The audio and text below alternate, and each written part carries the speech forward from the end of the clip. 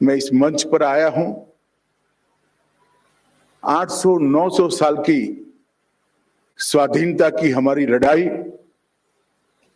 जिस लड़ाई के कारण आज भी हम अक्षुण्ण बचे हैं, गौरव के साथ दुनिया के सामने खड़े हैं। ये लड़ाई लड़ने में शहीद हुए हजारों करोड़ों लोग, जिन्होंने मृत्यु को बहुत साहसिकता के साथ स्वीकार किया, जिन्होंने कच्ची पल तक अपने परिवार, अपने जीवन, अपने शरीर की न सोची, केवल और केवल ये विचार के साथ कि हजारों साल की बहती हुई संस्कृति के धारा प्रवाह को कोई रोक न पाए और अक्षुण्ण रूप से धारा प्रवाह और हजारों साल तक चलता रहे, इसलिए मुझे मेरा जीवन देना है। इन सबके जीवन को श्रद्धांजलि देने के लिए मैं आया हूं। वो अमर हुतात्माओं के वो निर्णय की अनुमोदना करने आया हूं कि आज आपकी सैकड़ों साल की लड़ाई के कारण ही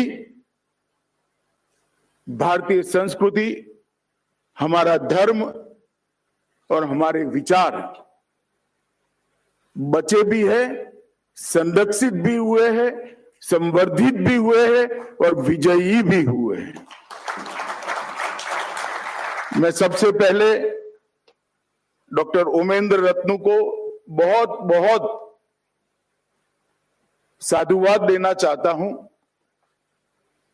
कि इन्होंने ढेर सारे लेख, ढेर सारी किंवदंतियां, ढेर सारे कविताओं को खंगालकर 1000 साल का सिसोदिया वंश का इतिहास को एकत्रित कर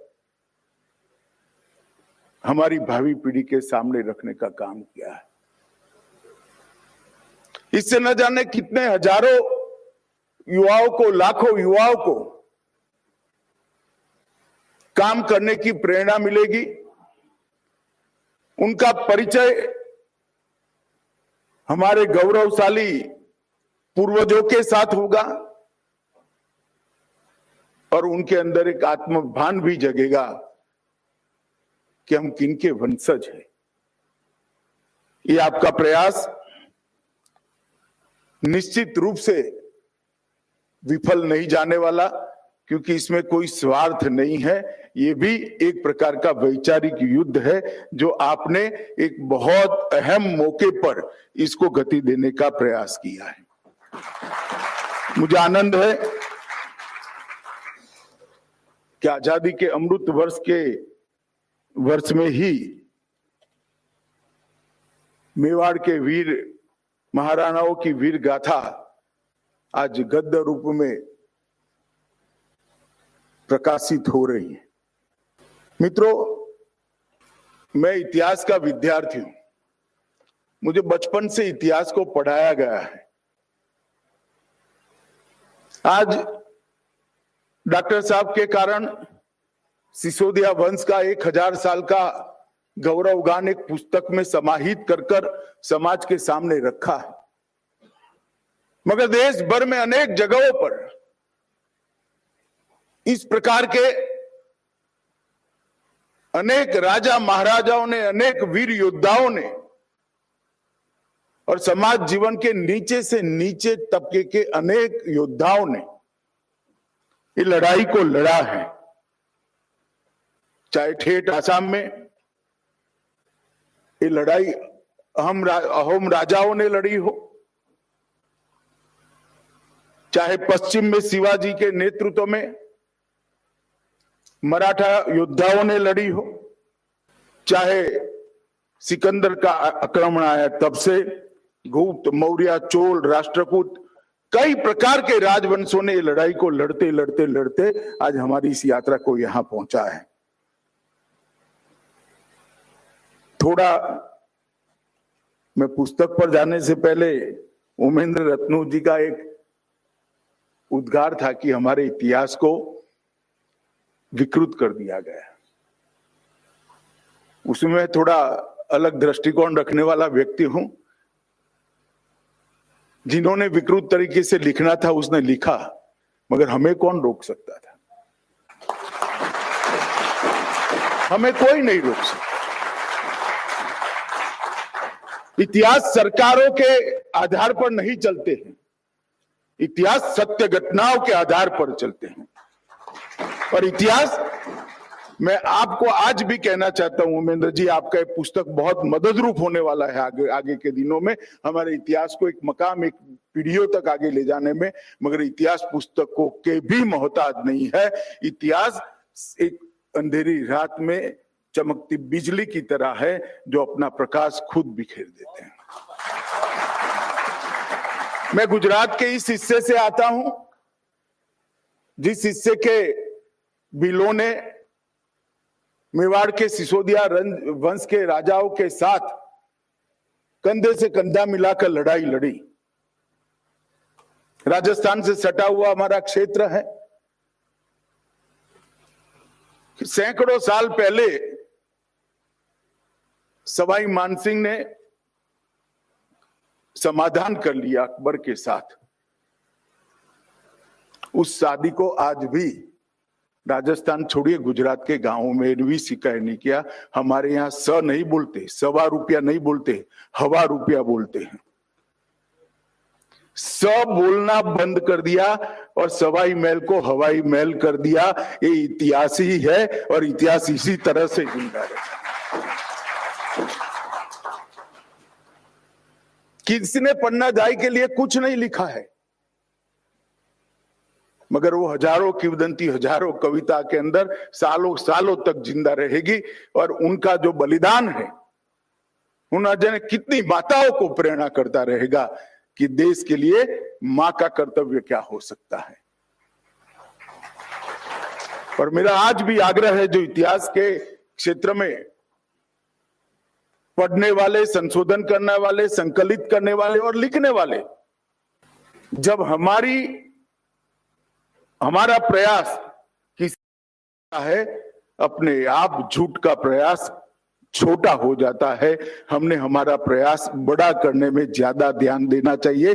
झूठ की टीका करने से भी, झूठ पर टिप्पणियां करने से भी झूठ प्रचारित होता है। हमें कोई नहीं रोकता है हमारा इतिहास लिखने से।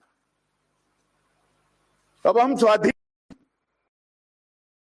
किसी के मोहताज नहीं है। हम हमारा इतिहास खुद लिख सकते हैं। डॉक्टर साहब, आज आपने भी इतिहास ही लिखने का काम किया है और गौरवपूर्ण इतिहास लिखने का काम किया है। मैं आपको बहुत बहुत बधाई देना है। कोई भी समाज को अगर अपने उज्जवल भविष्य को बनाना है तो अपने इतिहास से प्रेरणा भी लेनी चाहिए,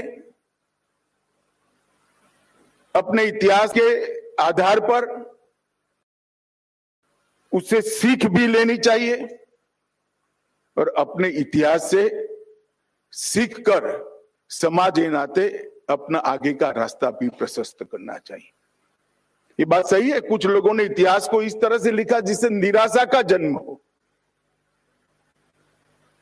मगर मैं आपको बताना चाहता हूं कि ऐसी भूमि है जहां निराशा टिक ही नहीं सकती। 25, 50, 100 साल बस हो गया, अंत में विजय तो सत्य का ही होता, सत्य का ही हुआ है। और उमेंद्र जी ने जो प्रयास किया है उसमें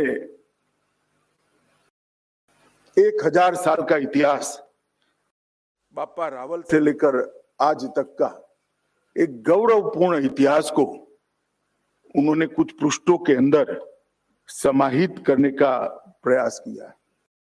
इस पुस्तक को अगर आप बारीकी से देखोगे तो कई चीजें दिखाई पड़ेगी। एक किंवदंतियां थी कि हम अपने सीमित स्वार्थ में बंध कर रहते थे। ये देश कभी था ही नहीं। इस देश के अंदर सब अपने अपने निहित स्वार्थ के अंदर ही जीवन जीते थे। युद्ध लड़े, वो भी अपने सम्मान के लिए लड़े, अपने अभिमान के लिए लड़े, संख्या बल एकत्रित नहीं कर पाए। इस पुस्तक को पढ़ोगे तो मालूम पड़ेगा प्रतिहार राजाओं को, नागभट्ट और पुलकेशी को कैसे बापा रावल ने साथ में लेकर इस्लामी आक्रमण को नेस्त नाबूद किया था। सिर्फ 6000 सैनिकों के आधार पर 50,000 से बड़ी अरबों की फौज को दिन में तारे दिखाने का काम वीर बापा रावल ने किया था। वो जन्म से राजवी नहीं थे। और आज इसलिए देश का पश्चिम क्षेत्र आज भी बापा रावल का नाम आते ही बच्चा बच्चा सम्मान के साथ, गौरव के साथ उनकी स्मृति को अपनी आत्मा के साथ जोड़ता है। और बापा रावल का ये जो प्रयास था, इसने 500 साल तक देश की पश्चिमी सीमा से आक्रमण नहीं होने दिया। कोना तो ये भी था, कच्छ वाला कोना भी था, और वहां से कई आक्रमण हुए भी, मगर हर बार उनको वापिस भेजा गया। रावल खुमान का इतिहास भी यहां पर बहुत अच्छे तरीके से रखा है। शायद आज के विद्यार्थियों ने रावल खुमान का नाम भी न सुना हो। उन्होंने कई बार परदेशी आक्रामकों को बाहर तक खदेड़ने का काम किया। रावल रतन सिंह और खुमान के कालखंड में भी लगभग 40 राजवंशों को एकत्रित कर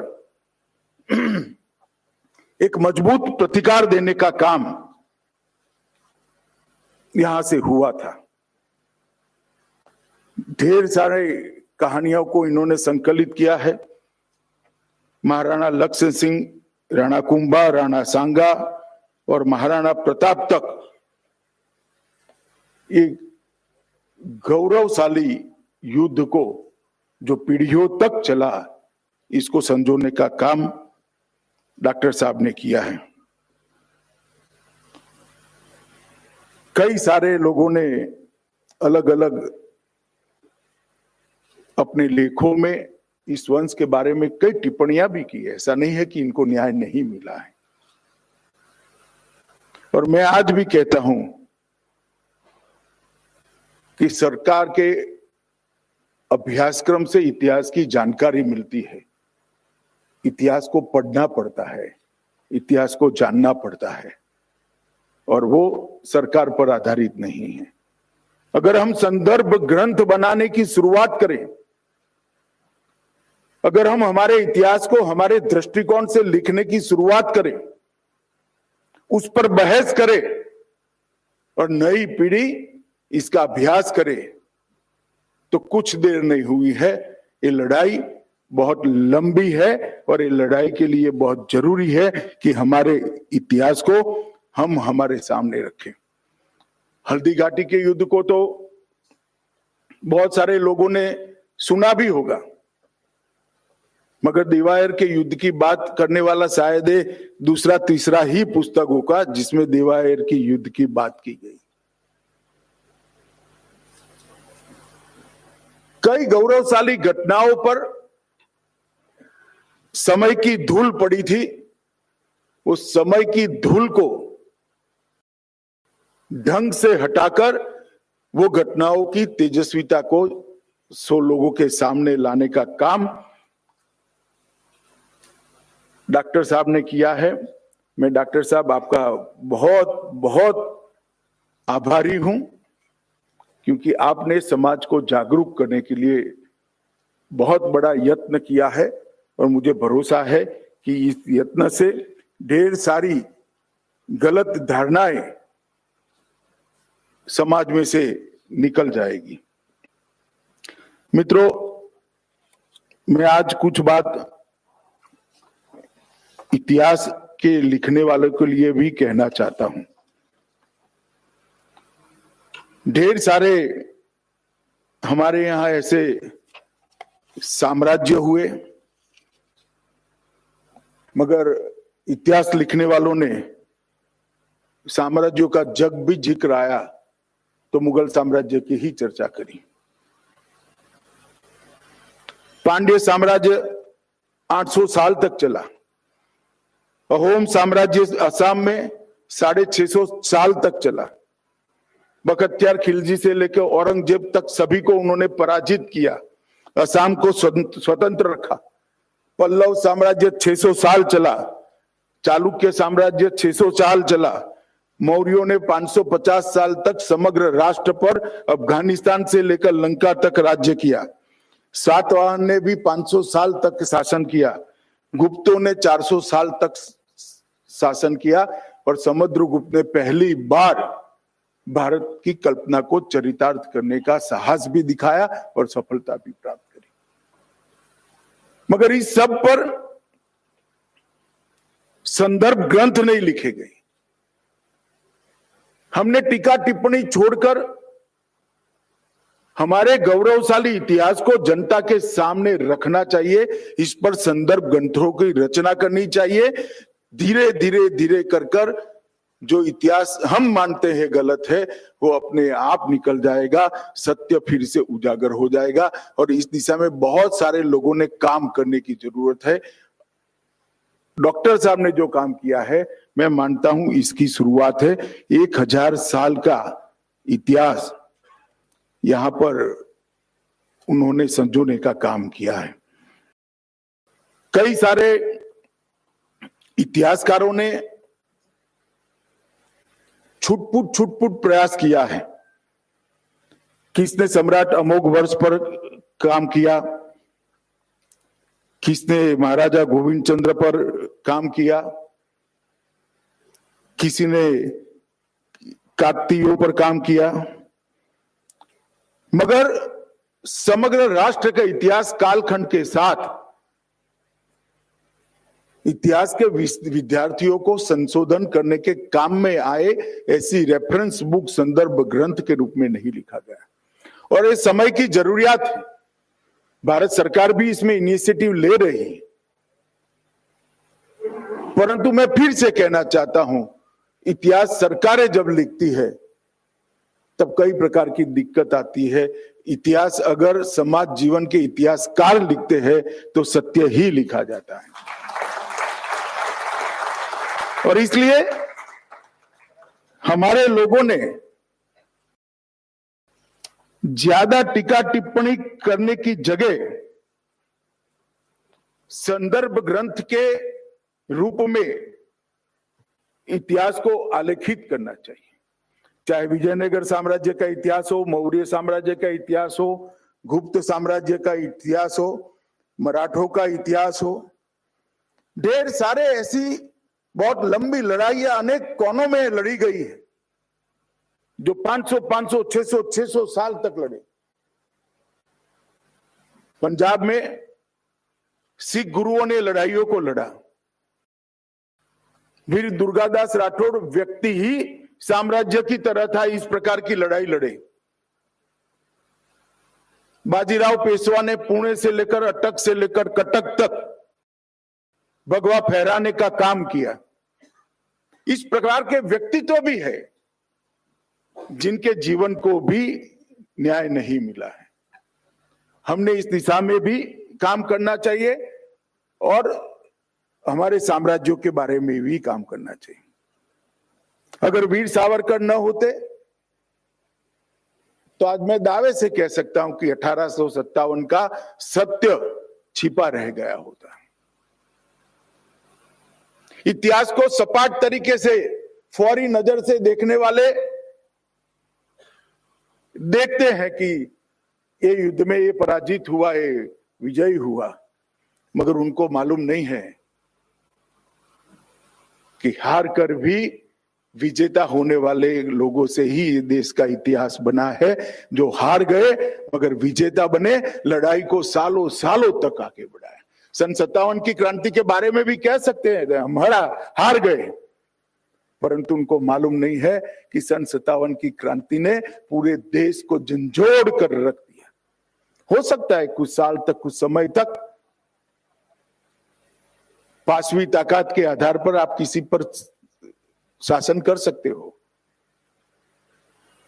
मगर जनता की आत्मा को ही लॉ बनाने का काम ऐसी क्रांतियां करती है, ऐसे युद्ध करते हैं।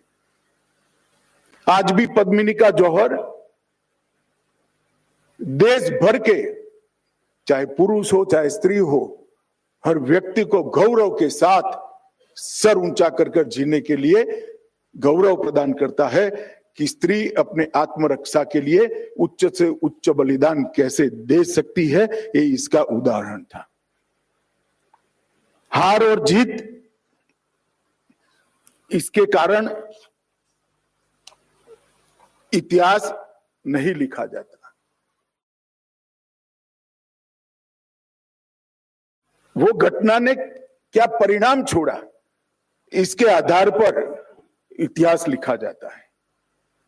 और जीतने वाले कई बार हारे हुए होते हैं, सदियों के बाद प्रस्थापित हो जाता है।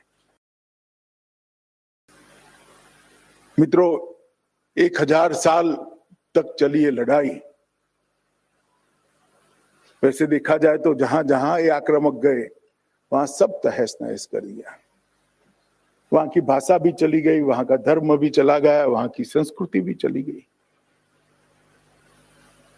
हमारे भी देश के बहुत बड़े हिस्से में चला गया, परंतु एक ही जगह है जहां आकर रुकना पड़ा, वो भारत है। यहां आकर रुकना पड़ा, यही लड़ाई मिली, यही हम लड़े हैं, अपनी भाषा के लिए लड़े, अपनी संस्कृति के लिए लड़े हैं, अपने धर्म के लिए लड़े और मजबूती के साथ लड़े हैं, पीढ़ियों के बलिदान देकर लड़े हैं। और आज मैं गर्व के साथ कह सकता हूं कि 1000 साल की लड़ाई में जिन जिन बलिदानियों ने बलिदान दिया था, आज वो पुण्यात्मा जहां पर भी होंगे, उनको भारत का पुनरुत्थान देखकर उनकी आत्मा को जरूर शांति मिलती है। फिर से एक बार गौरव के साथ दुनिया के सामने खड़ा होने का समय आ गया है और देश खड़ा हो रहा है। सरकारों से नहीं होता है, समाज जीवन में जागृति की चिंगारी पनपती है, फैलती है और वो आग में बदलती है, तभी जाकर परिवर्तन आते हैं, तभी जाकर समाज का गौरव जागरूक होता है। सालों के बाद आज लाखों बलिदानियों के बलिदान पर गौरव ले, इस प्रकार की समाज की जागृति आज समाज में देखने को मिल रही है। सालों के बाद हमारी संस्कृति को दुनिया भर में स्वीकृति मिले, इस प्रकार की स्थिति को हम देख रहे हैं। सालों के बाद समग्र दुनिया में देश का गौरव बढ़ता हुआ हम देख रहे हैं। अगर ये लाखों बलिदानियों ने बलिदान न दिया होता तो शायद आज ये दिन देखने हम सबके लिए भी भाग्य में नहीं होता। मैंने पुस्तक को पूरा तो नहीं पढ़ा है, मगर कुछ प्रकरण को मैंने जरूर पढ़ा है। बहुत मेहनत की है डॉक्टर साहब ने, बहुत सारे रेफरेंसेस, बहुत सारे इतिहासकारों के उद्गारों को, उनके लेखों को अंदर प्रमाण के रूप में भी रखा गया है। मैं जरूर चाहूंगा कि इतिहास के विद्यार्थी 1000 साल के अपराजित हमारे संघर्ष को, एक ही वंश के गौरवमयी बलिदान को जरूर पढ़े, जरूर जाने। और आज हम यहां पर हम खड़े हैं तो इसकी कीमत सैकड़ों सालों पहले किस तरह से चुकाई गई है, इसका आत्मबोध हमें हो, वो बहुत जरूरी है। मैं फिर से एक बार डॉक्टर साहब को, और मैं फिर से कहना चाहूंगा क्योंकि मैं जानता हूं प्रभात भाई कभी भी प्रॉफिट होगा या लॉस नहीं देखते हैं। राष्ट्रवादी विचारों का प्रचार करने वाले हर पुस्तक का वो प्रकाशन करते हैं। तो प्रकाशक और लेखक दोनों को मैं मन से बहुत बहुत बधाई देता हूं और डॉक्टर साहब को भी कहता हूं कि आप भले अभी राजस्थान के हैं और सिसोदिया वंश के लिए काम किया है, मगर ईश्वर ने आपको एक प्रकार की कुनेह दी है, ईश्वर ने एक प्रकार की कला आपको दी है। भारत भर में जितने भी इस प्रकार के संघर्ष हुए, इसका एक अभ्यास करना चाहिए, इसको संदर्भ ग्रंथ के रूप में प्रकाशित भी करना चाहिए। और आज मैं इस मंच से देश भर के इतिहास का लेखन करने वाले भाइयों बहनों को भी कहना चाहता हूं कि अतीत को खंगाल कर वर्तमान के लिए पुनर्जीवित करना ही इतिहास का काम है। और आप अतीत के गौरव को खंगाल कर वर्तमान के लिए पुनर्जीवित करोगे, इसमें से ही उज्जवल भविष्य का निर्माण होगा, ऐसी मेरी पूरी श्रद्धा है।